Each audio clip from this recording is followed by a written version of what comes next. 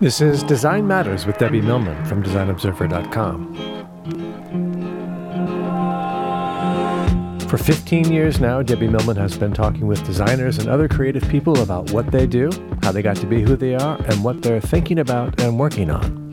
On this episode, Debbie talks to Dustin Yellin about his busy life making art while also running a nonprofit cultural center. I have no life, no wife, all strife, can't think, overwhelmed, don't know how to do it.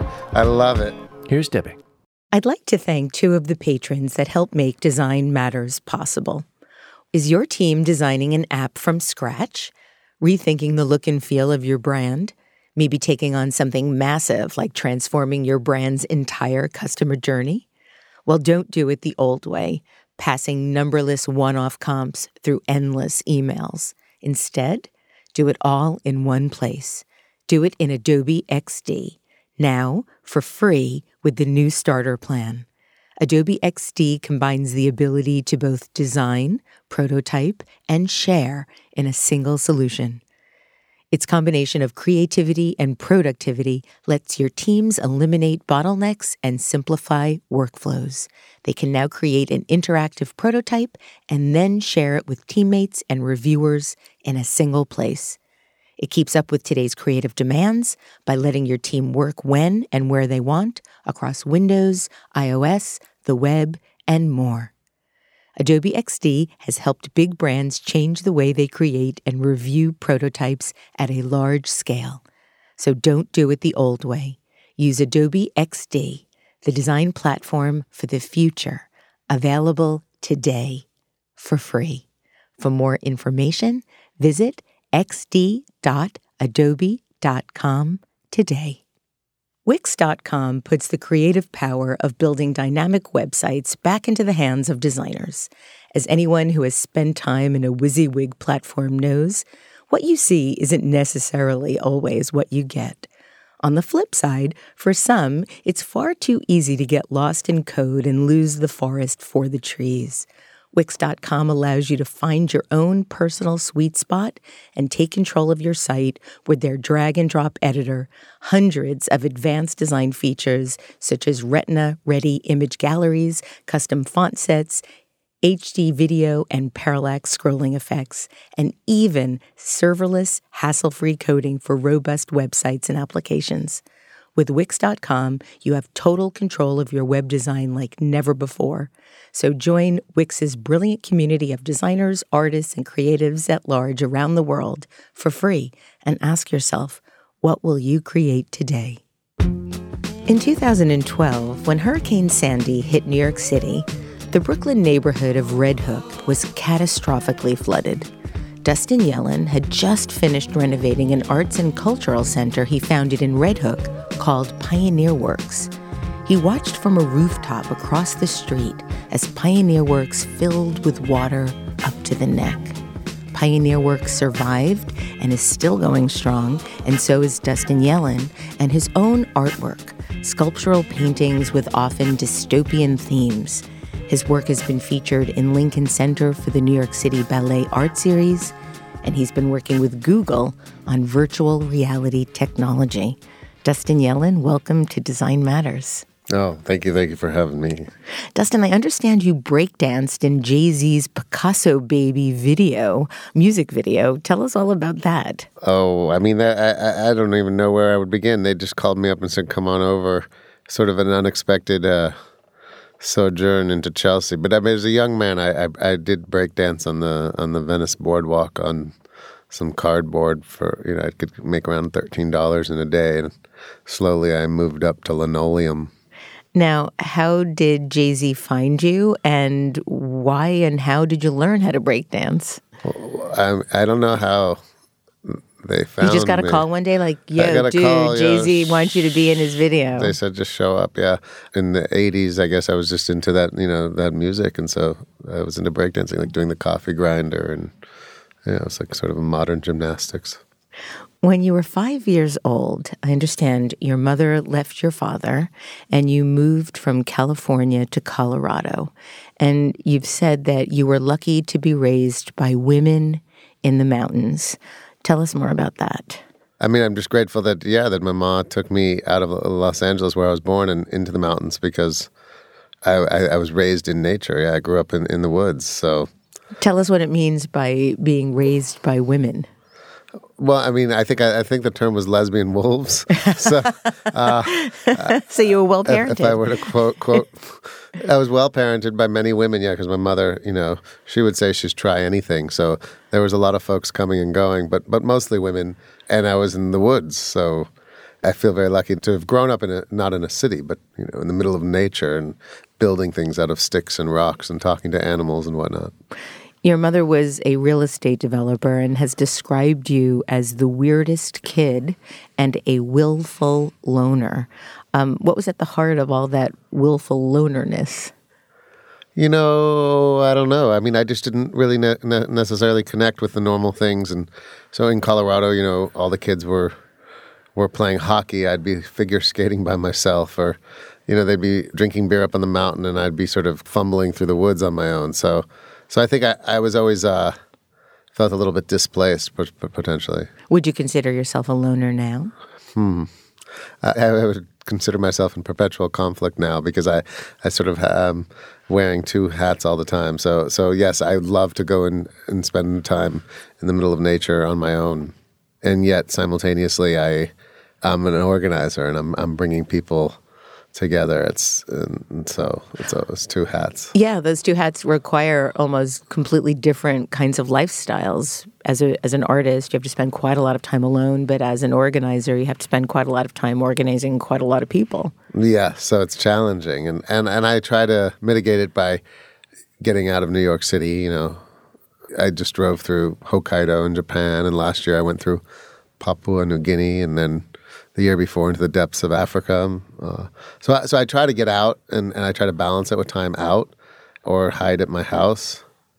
But it is truly challenging, because I'm always kind of in between those two things. Now, I know your father was an avid collector, and you followed suit. From what I understand, when you were a kid, you could often be found digging through other people's garbage and bringing home all sorts of things to arrange in your bedroom. What kinds of things were you amassing? I still do that. You do? So you go through other people's garbage? Do you ever get arrested?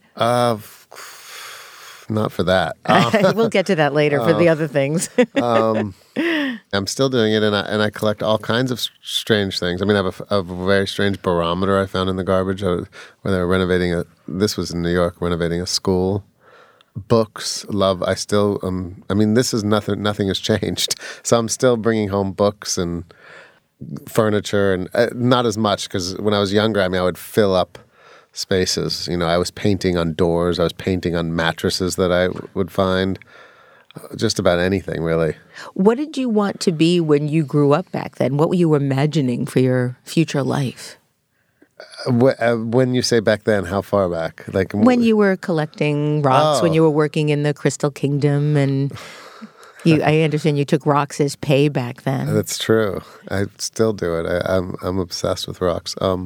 I still have rocks everywhere. I even bought a 40-pound rock back on my last trip in my suitcase. I could hardly put it above the thing in the plane. What made you decide you wanted that particular rock? It's just such a beautiful. You have to come see it. It's at the house. It's a beautiful rock. I think rocks tell stories. I think objects tell stories. I think they almost have histories. Oh, absolutely. So I think that's my attraction, and I think a rock can be as interesting as a Caravaggio.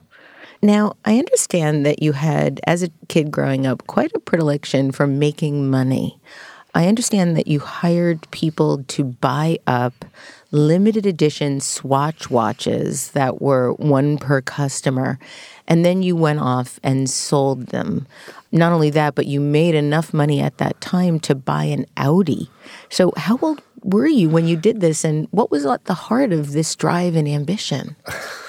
I think probably just freedom. Yeah, freedom was the drive. I believe, around 16, and it's before I dropped out of high school, and there was a kid in school named Seth Grossman who I started, it was just a way to make some money, yeah, and buying a car was kind of like the first symbol of freedom. But you needed to sell a lot of watches to buy a car. I mean, swatches are expensive. We did really good. Yeah, like thousands and thousands, right? Yeah. It was good for a little while. Yeah. Now, given your own acquisition of a car, I'm wondering if you can tell us about what happened when, at 11 years old, your mom caught you smoking pot and what she then promised you. I have back then and still do now a very open relationship with my mother. And so I said, Mom, I smoked pot. Oh, you just told her you didn't get caught. No. I just was like, yeah. And she's like, don't do that again.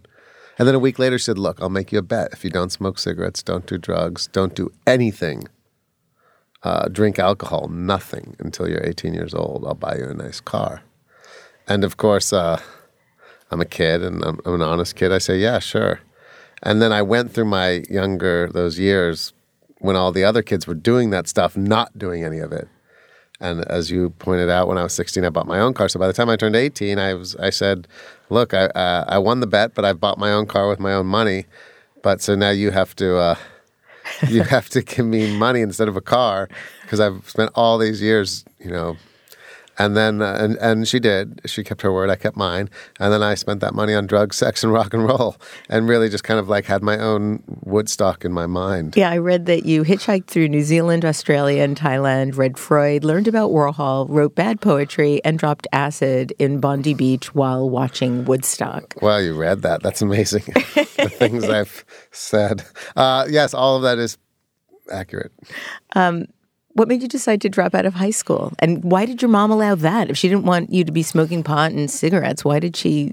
I think at that point I was, too willful to stop? Precisely. And yeah. And I just wasn't connecting with what I was learning in school. So I felt like, I just wasn't connecting to the people or to the teachers. From what I understand, you never went back to school. Correct. But you did get an honorary degree from the Savannah College of Art and Design. I did. I got a doctorate there. Do you make people call you doctor?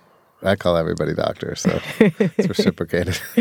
Were your parents terrified at the choices you were making back then? I mean, given your mom's urging of you and bribe, really, to keep you from doing drugs and smoking pot and so forth. I imagine, absolutely. How were they feeling about your choices? Not so hot. Probably terrified. When you finally returned to Colorado after the expedition into dropping acid in Bondi Beach while watching Woodstock, there was other good things. I went to. Oh, tell us. I wouldn't even know where. I mean, I went all over. I hitchhiked across New Zealand. I went skydiving. I went caving. I went visit Aboriginal tribes in the middle of Australia. I went all kinds of things. It was a weird adventure. What were you searching for? The meaning of life. What are we always searching for? Same thing I'm searching for now. Have you learned anything about it? Just there's probably no answers. Just more questions. Damn. Yeah. I'm always hoping I'm going to get that sort of holy grail from one of my guests. Please tell me why we're here, how we got here, and what's the point. So when you returned to Colorado, I understand you became an apprentice to a physicist who performed experiments on you using crystals, hallucinogens, and other drugs. What kinds of lessons and realizations did you have from those experiences, and what kind of experiments were there? Well, you're blushing, so this is going to be juicy. Are you familiar with John Lilly, or no, I'm not. The scientist? Did you see the movie Altered States? Yes. So that was based on a character, a scientist called John Lilly, and I met this interesting physicist who knew Buckminster Fuller and was very much a scholar of Tesla and zero-point energy and things like this. And he was, at the time, extraordinarily influential on me for many different reasons because I didn't have anyone exposing me to things. So really? It seems like you were quite aware of possibilities. I was aware of possibilities, but no one was saying, this is Nikola Tesla, this is what he did. This is Buckminster Fuller, this is what he did. This is Pablo Neruda. So it was an intellectual stimulation. Absolutely. And this is Rilke, and this is certain kinds of music and literature and things like this. Yes. And yes, I was doing these strange experiments with consciousness, and I would leave my body for about an hour at a time. And where would you go? It's almost like you become one cell in your bloodstream, like moving through a liquid eternity, and then you'd become one star in space, going into the cosmos, and then you'd be in a cathedral and there'd be no ceilings. You'd sort of become consciousness, or like aware without the body of all of what consciousness is. What kind of hallucinogens were you doing? I was doing muscular injections of ketamine. I haven't done that in a very, very long time, but there's a lot of research I've been reading about it now for, PTSD and depression. Yeah, and absolutely. End of life care. Yeah, all kinds of interesting things now. So potentially I was ahead of my time. Now, is it true your mom eventually banned you from seeing the physicist? That's pretty accurate. So you're still pretty young at this point, under 20? Oh, yeah, 18. So I think her exact words to him were, "Don't ever go near my son again." I don't remember, but they were certainly stern. Well, that's what she said. No, I'm teasing. I didn't ask her. Oh, yeah. Yeah, I think she was, again, she was, as a mother would be quite concerned. For me, I was very lucky because I was exposed to these things, and it also gave me these bigger visions of, I was making art and writing, but now I was obsessed with sort of grander idealistic notions of how do you bring the world together to solve for climate, for poverty, for agriculture, for larger issues, I think. Do you feel that experience sort of rebuilt you psychologically? Yeah. I don't know if I would use the words rebuild, but certainly rewired and exposed me to a certain kind of possibility and really set me on a path where I came, I was obsessed with art, and I was reading about Warhol, and I couldn't imagine how I hadn't studied art history yet, so I couldn't imagine how this guy for these soup cans could become sort of the most celebrated artist in 50 years. I just didn't get it, and I wasn't making a judgment. It just seemed so easy, and he had such a voice, so much influence and voice from his art that combined with what I was reading about Bucky Fuller and folks like that really set me on a trajectory to go to New York. I said, well, God, if Andy Warhol could do that, like I can go to New York and become like Andy Warhol, anybody can do that. And then you have a voice. And then it really was about what you did with the voice. And for me, that voice was about bringing people together across disciplines to work together at some of the larger issues, particularly around, I think, energy and climate. You've said, I didn't decide I wanted to be an artist, like someone decides they want to be an astronaut. It evolved as a form of therapy, as your way of dealing with the world and what was in it. And I think that's so interesting to sort of discover that that's what you want to be as opposed to declare that that's what you want to be. Yeah, I didn't feel like I really had any other choice, right? I was all over the place as a kid, I was interested in space, and I was interested in film, and I was interested in things, but I didn't know about them. They were just very abstract ideas. But as I learned more and got exposed to more things, it became more clear. It was also the ultimate form of freedom. One of your first tasks as a New Yorker was, along with a friend, to rent a raw loft in an old horse stable at 10th Avenue and 18th Street. And you turned it into a kind of 24-hour event space where artists and celebrities and scientists and local auto mechanics would drop in whenever they wanted to. How did you decide to do that? Why did you decide to do that? How did you get that kind of immediate clientele?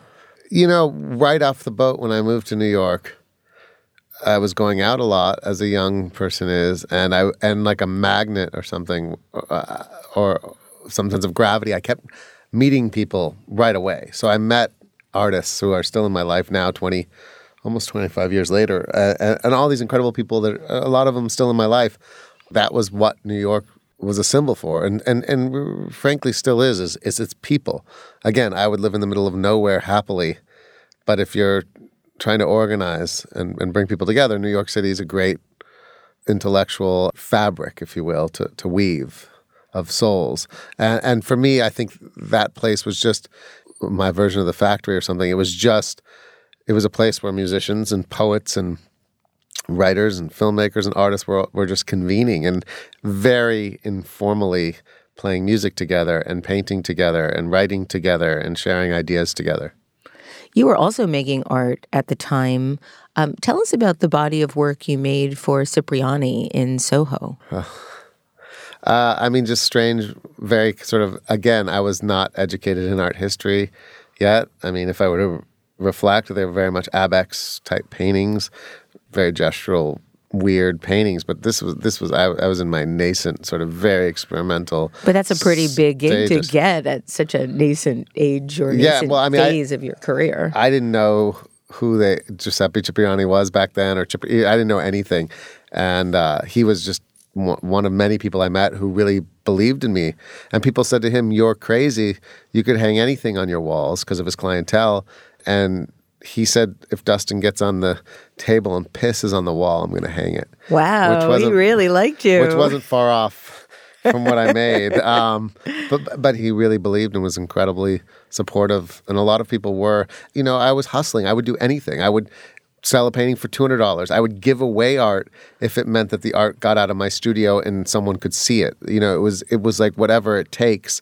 And I still say that to artists. Better to get your work out by giving it away if it's going to go have a life.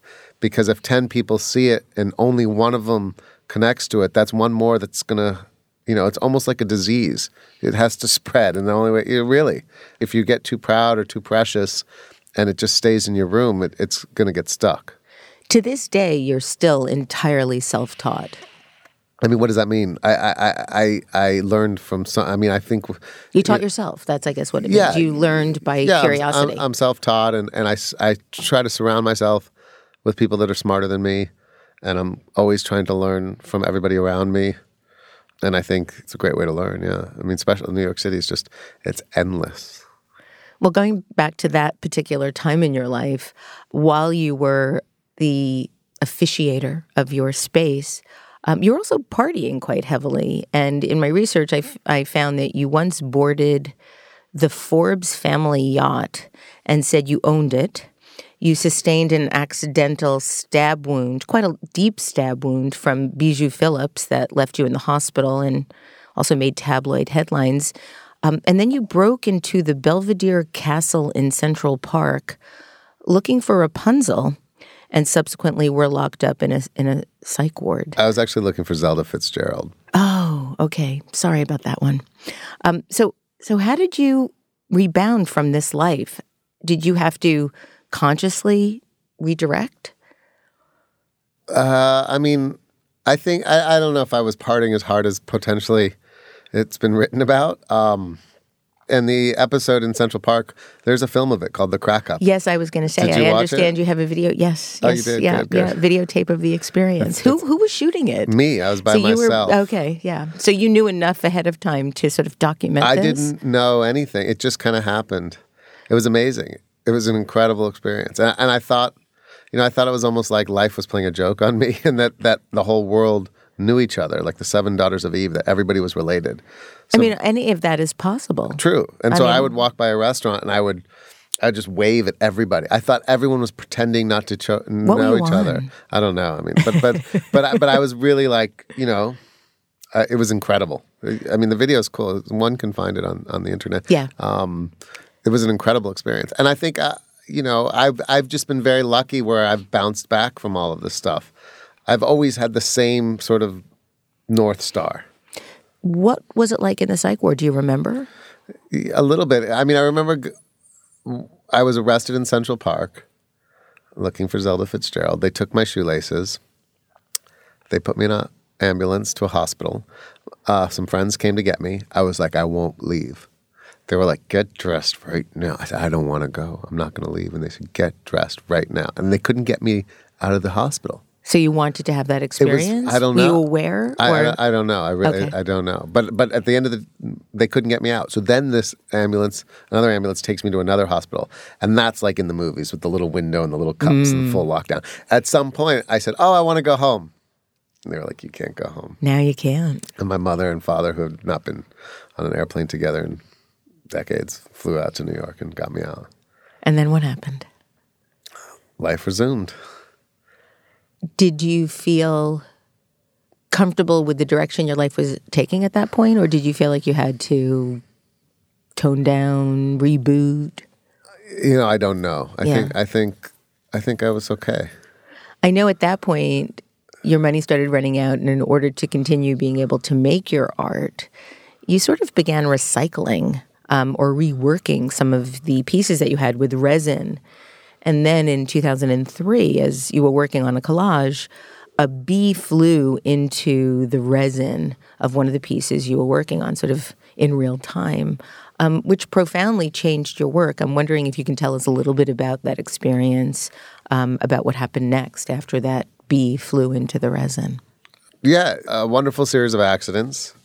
I was making sort of an Agnes Martin-like grid of ripped up dictionary pages and covered that in resin to sort of seal the paper because I was always working with lots of found paper, and a bee got stuck in it. I was actually making this for my mother, this like weird collage, and she is frantically fearful of bees. So she runs out of the room. So I poured more resin on it, thinking I could submerge it more, but I noticed an optical quality, almost a magnification of the text on the dictionary page, and I built these wood boxes to make these Joseph Cornell-esque 3D collages out of found objects. And then I started drawing around the objects with whiteout, the way you might draw around a dead body in the street, like just tracing them. And I realized that I could draw in space in layers, so I removed the objects and started making these weird, they almost looked biological, and then created my own taxonomy of invented specimens, and then almost felt like I was finding a language, and I started to scale those up. And I actually, the art people were really connecting to it, and I was selling more and more art, but the materials were toxic. Resin is toxic, so I was stuck in between finding a language and not getting to have the ability to bond with my materials and get close to them. Then I switched to glass as a way just to get away from resin. So again, all of these accidents. And with the glass, I could move the panels back and forth. So I retained an ability to edit and to change my mind and to build almost like a filmmaker in frames.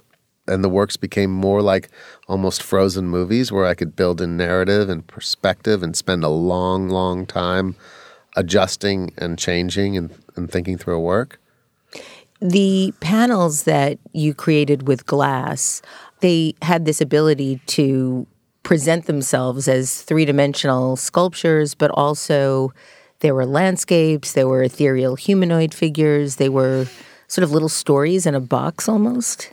But as you moved into the work with glass, it seems like the panels disappeared. How have you been able to create your work?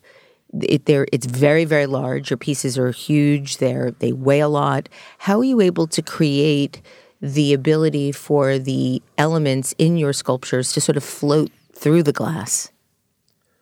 Well, I'm just making the collages and drawings and paintings on layers of glass. So the glue has the same refractive index. Everything is floating. I'm very much telling sort of satirical, dystopic stories, like frozen movies. The one I just finished is called The Politics of Eternity, which is the future mirroring the past. In what way? It's about 10,000 pounds, modulated sculpture, left and right. And on the left is the future, and on the right is the past. And in the future, we're building a futuristic city, a rocket, a hyperloop, and a particle accelerator. And exactly where the particle accelerator is positioned in the future is a cave of minerals in the past. And there's animal-headed creatures inhabiting that world, and they're carrying these minerals up through tunnels to build a totemic antenna to the gods, which is exactly the same scale as the rocket in the future. So there's this symmetricity coming on. Underneath the ocean, there's two oceans, one in the past, one in the future. Underneath the ocean in the past is a group, Sisyphusian moment, where they're pushing a boulder to capture a sea monster that's eating the boats. That same moment is mirrored underneath the ocean in the future by astronauts pushing a robot to capture data that's coming out of the ocean, and everything is mirrored. So where there's a tree growing in the future, there's a tree growing in the past. Where there's a field of lights in the future, there's a field of mushrooms in the past. Where there's a cluster of satellites by the moon in the future, there's a cluster of dinosaurs by the sun in the past. And then you have the past and the future falling into the present, where you have Mars, the god of war, looming over this third ocean. And underneath that third ocean is a supertanker sinking with animals coming out of it, sort of an allegory to the Ark. And that's also in relation to a post-petroleum, post-hydrocarbon economic system another project I'm working on. Where do these ideas come from? Well, they're everywhere. But how do they get into you? I don't know. I mean, it's like there's so many ideas, right? There's so many books to read and movies to watch and poems and places and things that I live in a constant state of overwhelmingness, almost complete arrest, because it's the infinite detail in the information is so vast that it's incomprehensible, kind of like the cosmos. Your piece, Triptych, which is inspired by Hieronymus Bosch and described by Vanity Fair as a super terrarium containing a blood-spewing fountain, a female serpent, and foaming geodesic domes.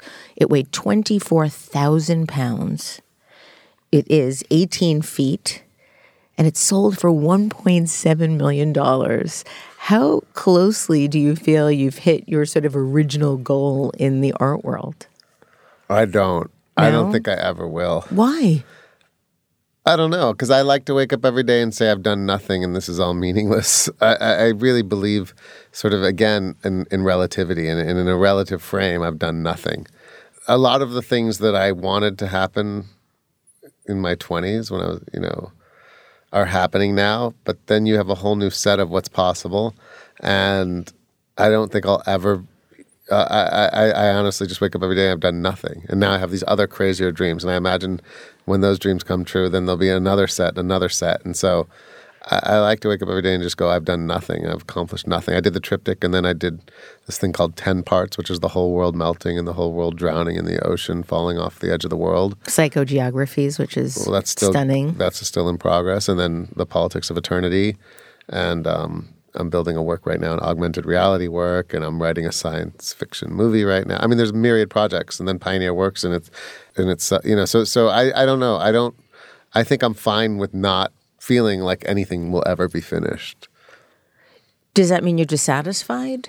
No, I feel very satisfied and lucky, actually. I'm grateful. I mean, so lucky. And every day I just say, don't die, don't die. This is so good. I'm so lucky. I mean, most people don't even have clean water. So, think about the world in the 1930s, early 40s. I mean, so I really frame things in a relative sort of system. Are you still working in two-dimension? I know that you have described working in two-dimension as your yoga. And I'm wondering if you're still doing that. Therapy, yeah. Well, I'm building a landfill of human time, yeah. How are you doing that, and what does that mean? I'm basically taking information, whether it's in the form of paper or hard drives or cassettes or 8-tracks or found paintings, and I'm stuffing them with a stick, almost archaeological, into these vessels to build this labyrinth that you'll walk through. And will that be at Pioneer Works? No, I don't show anything of my own really at Pioneer Works. I would like to, but I keep it very separate. Pioneer Works is its own thing. My obsolescence is my success. So let's talk about Pioneer Works. You began buying property in the area of Red Hook, Brooklyn, and that culminated with your purchase of this Civil War-era warehouse in 2011. You transformed what was then named the Time Moving and Storage Building, but originally called the Pioneer Iron Works, into Pioneer Works. And I understand that your goal was to create, quote, a utopian art center. What made you decide to do this, and what does utopian art center mean to you? Well, again, back to when I was 18 and obsessed with Bucky Fuller and all that stuff, I wouldn't say utopian art center. I'd say just utopia. Okay. So, a lot lately we've been thinking a lot, or I've been thinking a lot with my practices. In my art studio, I make these very descriptive tableaus of almost satirical dystopias, the state of the world, a lot around climate, around technology, around AI, themes like this, yes? Whereas next door at PW, it almost could be considered prescriptive. Well, what do you mean? In the sense of potentially the way to deal with climate or any of the major scaled issues that humanity is facing is by bringing people together across disciplines, across socioeconomic divides, but really using culture as a catalyst for change and as a new organizing principle. So if historically you had the state and religion as organizing principles, which did work but also divided. Potentially, culture could be another organizing principle, and I use the word culture. I'd put the sciences in there, so the arts and sciences. And so Pioneer Works isn't an art center, if anything. It's a center for the arts and sciences, and it's very much around accessibility because we're losing the commons, and there's a real commodification and commercialization of knowledge and culture. So it's responding to that, and it's responding to over-specialization. Academia is incredible, but it's scaled. So there's big universities where if you're in the architecture school, you're never going to be in conversation with the music school, or if you're in the physics department, you're never going to be talking to film schools. So everybody's in their places, and it's like in a brain if parts of the brain aren't talking to each other. So I think Pioneer Works is trying to react to that and bring people from all these different fields, all these different backgrounds together to sort of think together differently. So it's a real cross-pollination. You overhauled the warehouse, and as I mentioned in the introduction, Hurricane Sandy hit. Take us back to that time and what it was like and the impact it had on you, because you've talked about it as a very visceral experience. I mean, it was incredible. I love the weather. So I was like, this is incredible, the water, the thing. And then the street started to come up slowly. And I was just, at some point I was like, this feels like Venice. And I went to grab the canoe. And my friend said, are you crazy? You can't go out in this. I said, no, I'm going to canoe through the streets. He said, no. And he stopped me. But then the water kept coming in the studio, and it went from around 6 inches to 12 inches, and I put on these rubber boots. And I thought to myself, this is so great that I'm here, because I started picking things up off the floor. I had friends of mine who were using the studio, so there's other people's stuff everywhere. I said, I'll put stuff up on tables. This is perfect that I'm here. The water kept coming up. And then at some point I realized I was in the water and the electricity hadn't been turned off by the main thing. So I said to my friend, grab the dogs, grab the food out of the fridge, bring it upstairs. I'm going to kill the main power of the building and come up. And at this point, it was mayhem. I mean, the water, it was really hard to even compute. And I got upstairs, and there's a sort of overlook down to this room downstairs, and the water's still coming up. And in that room, there's a refrigerator, a dining room table, and a drum kit. And all of it had floated up, like chicken soup. Like the refrigerator was the chicken, and the drums were the carrots, and the water's hitting the picture frames. And I'm still just in awe. I said, this is amazing. I'm not thinking about destruction or damage. I'm just thinking, this is the most incredible thing. The sounds, everything are just, and I walked to the other side of the place, and I opened up the window and I looked outside, and the ocean was now in the building. Like the building was in the ocean was down. Right, I was just, the building was a boat. I was in the ocean, and I peed into the ocean from the second floor window, and I was just in total amazement. And the night went kind of like that, and I was never really concerned except for the smell of gas. I said, oh, well, if the water catches on fire, this is a problem. But I didn't think the water would ever get past the roof of the building, which was the next place to go. And so that was how the night went, just in utter amazement. And the next morning, it was a surge. It went out, and I walked downstairs, and I had lost everything. And it was like World War, it was bananas. You lost a lot of your personal art. I lost a lot of everything, yeah. How did you feel?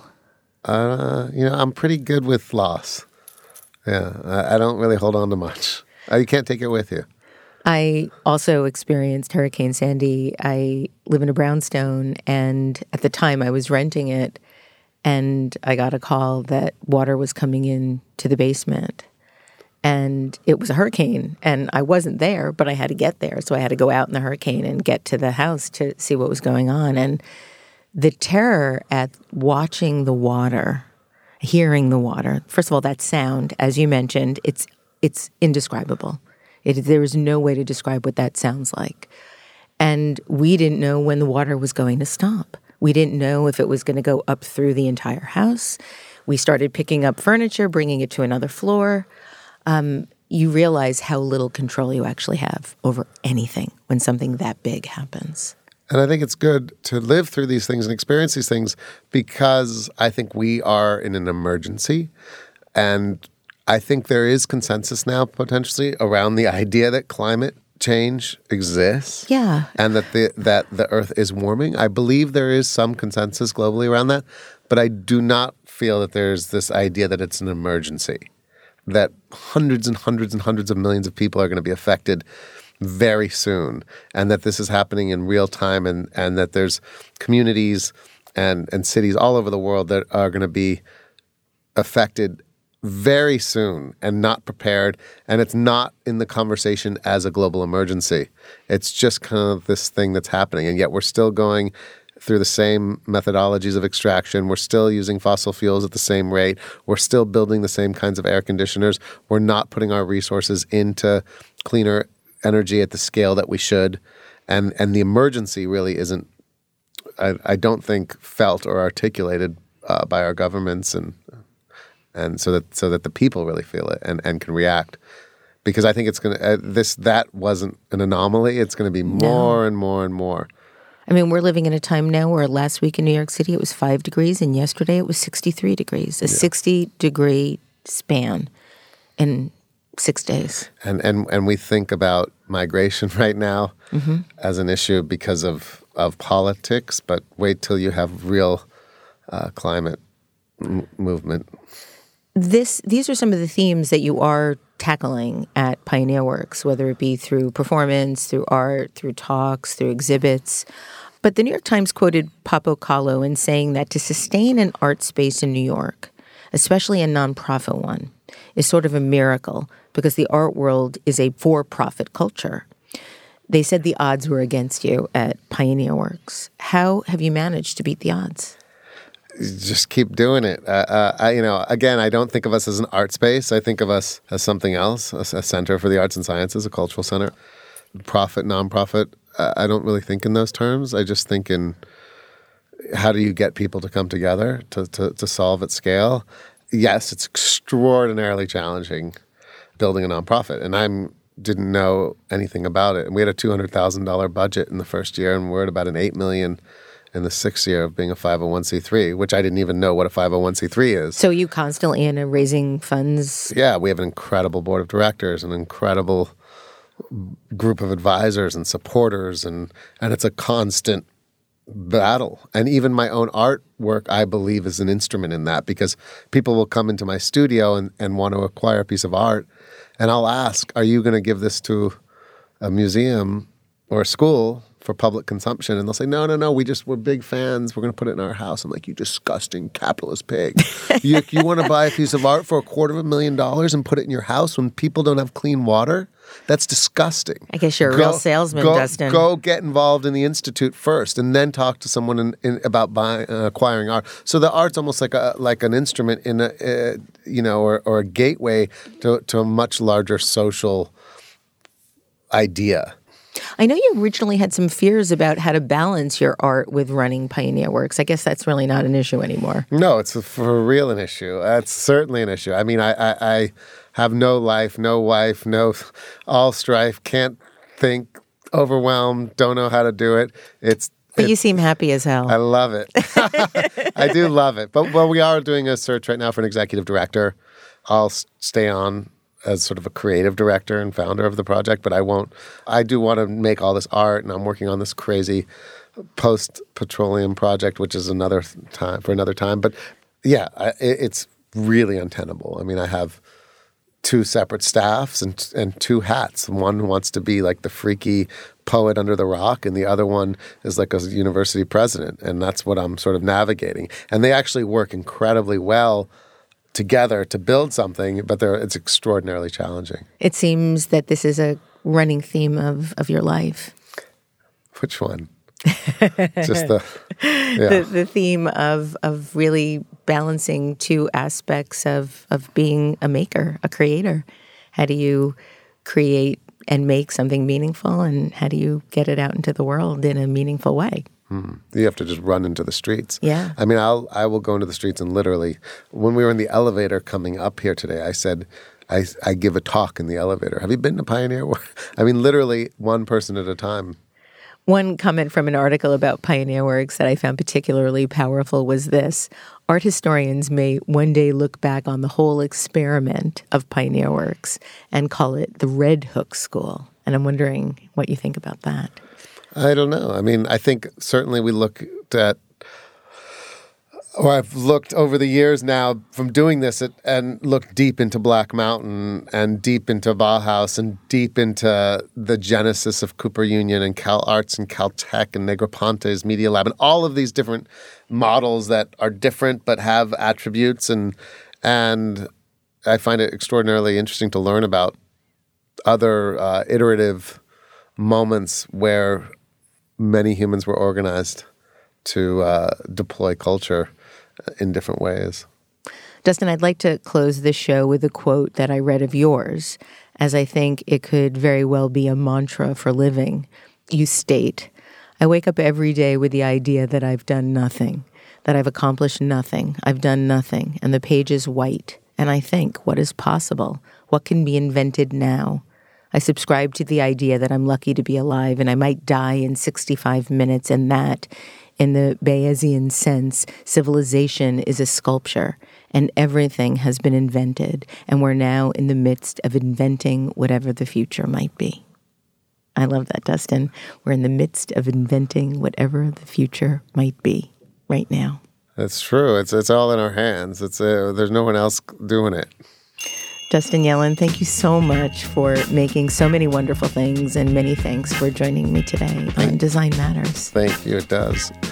You can find out more about Dustin Yellin at dustinyellin.com and Pioneerworks at pioneerworks.org. This is the beginning of the 15th year we've been doing Design Matters, and I'd like to thank you for listening. And remember, we can talk about making a difference, we can make a difference, or we can do both. I'm Debbie Millman, and I look forward to talking with you again soon. For more information about Design Matters or to subscribe to our newsletter, go to debbiemillman.com. If you love this podcast, please consider contributing to our DRIP Kickstarter community. Members get early access to the podcast, transcripts of every interview, invitations to live interviews, Q&A sessions with guests, and a brand new annual magazine. You can learn more about this at d.rip/Debbie/Millman. That's d.rip/Debbie-Millman. And if you really like this podcast, please write a review in the iTunes Store and link to the podcast on social media. Design Matters is produced by Curtis Fox Productions. The show is published exclusively by DesignObserver.com and recorded at the School of Visual Arts Masters in Branding program in New York City. The editor-in-chief of Design Matters Media is Zachary Pettit, and the art director is Emily Weiland. Generous support for Design Matters Media is provided by Adobe XD and Wix.com.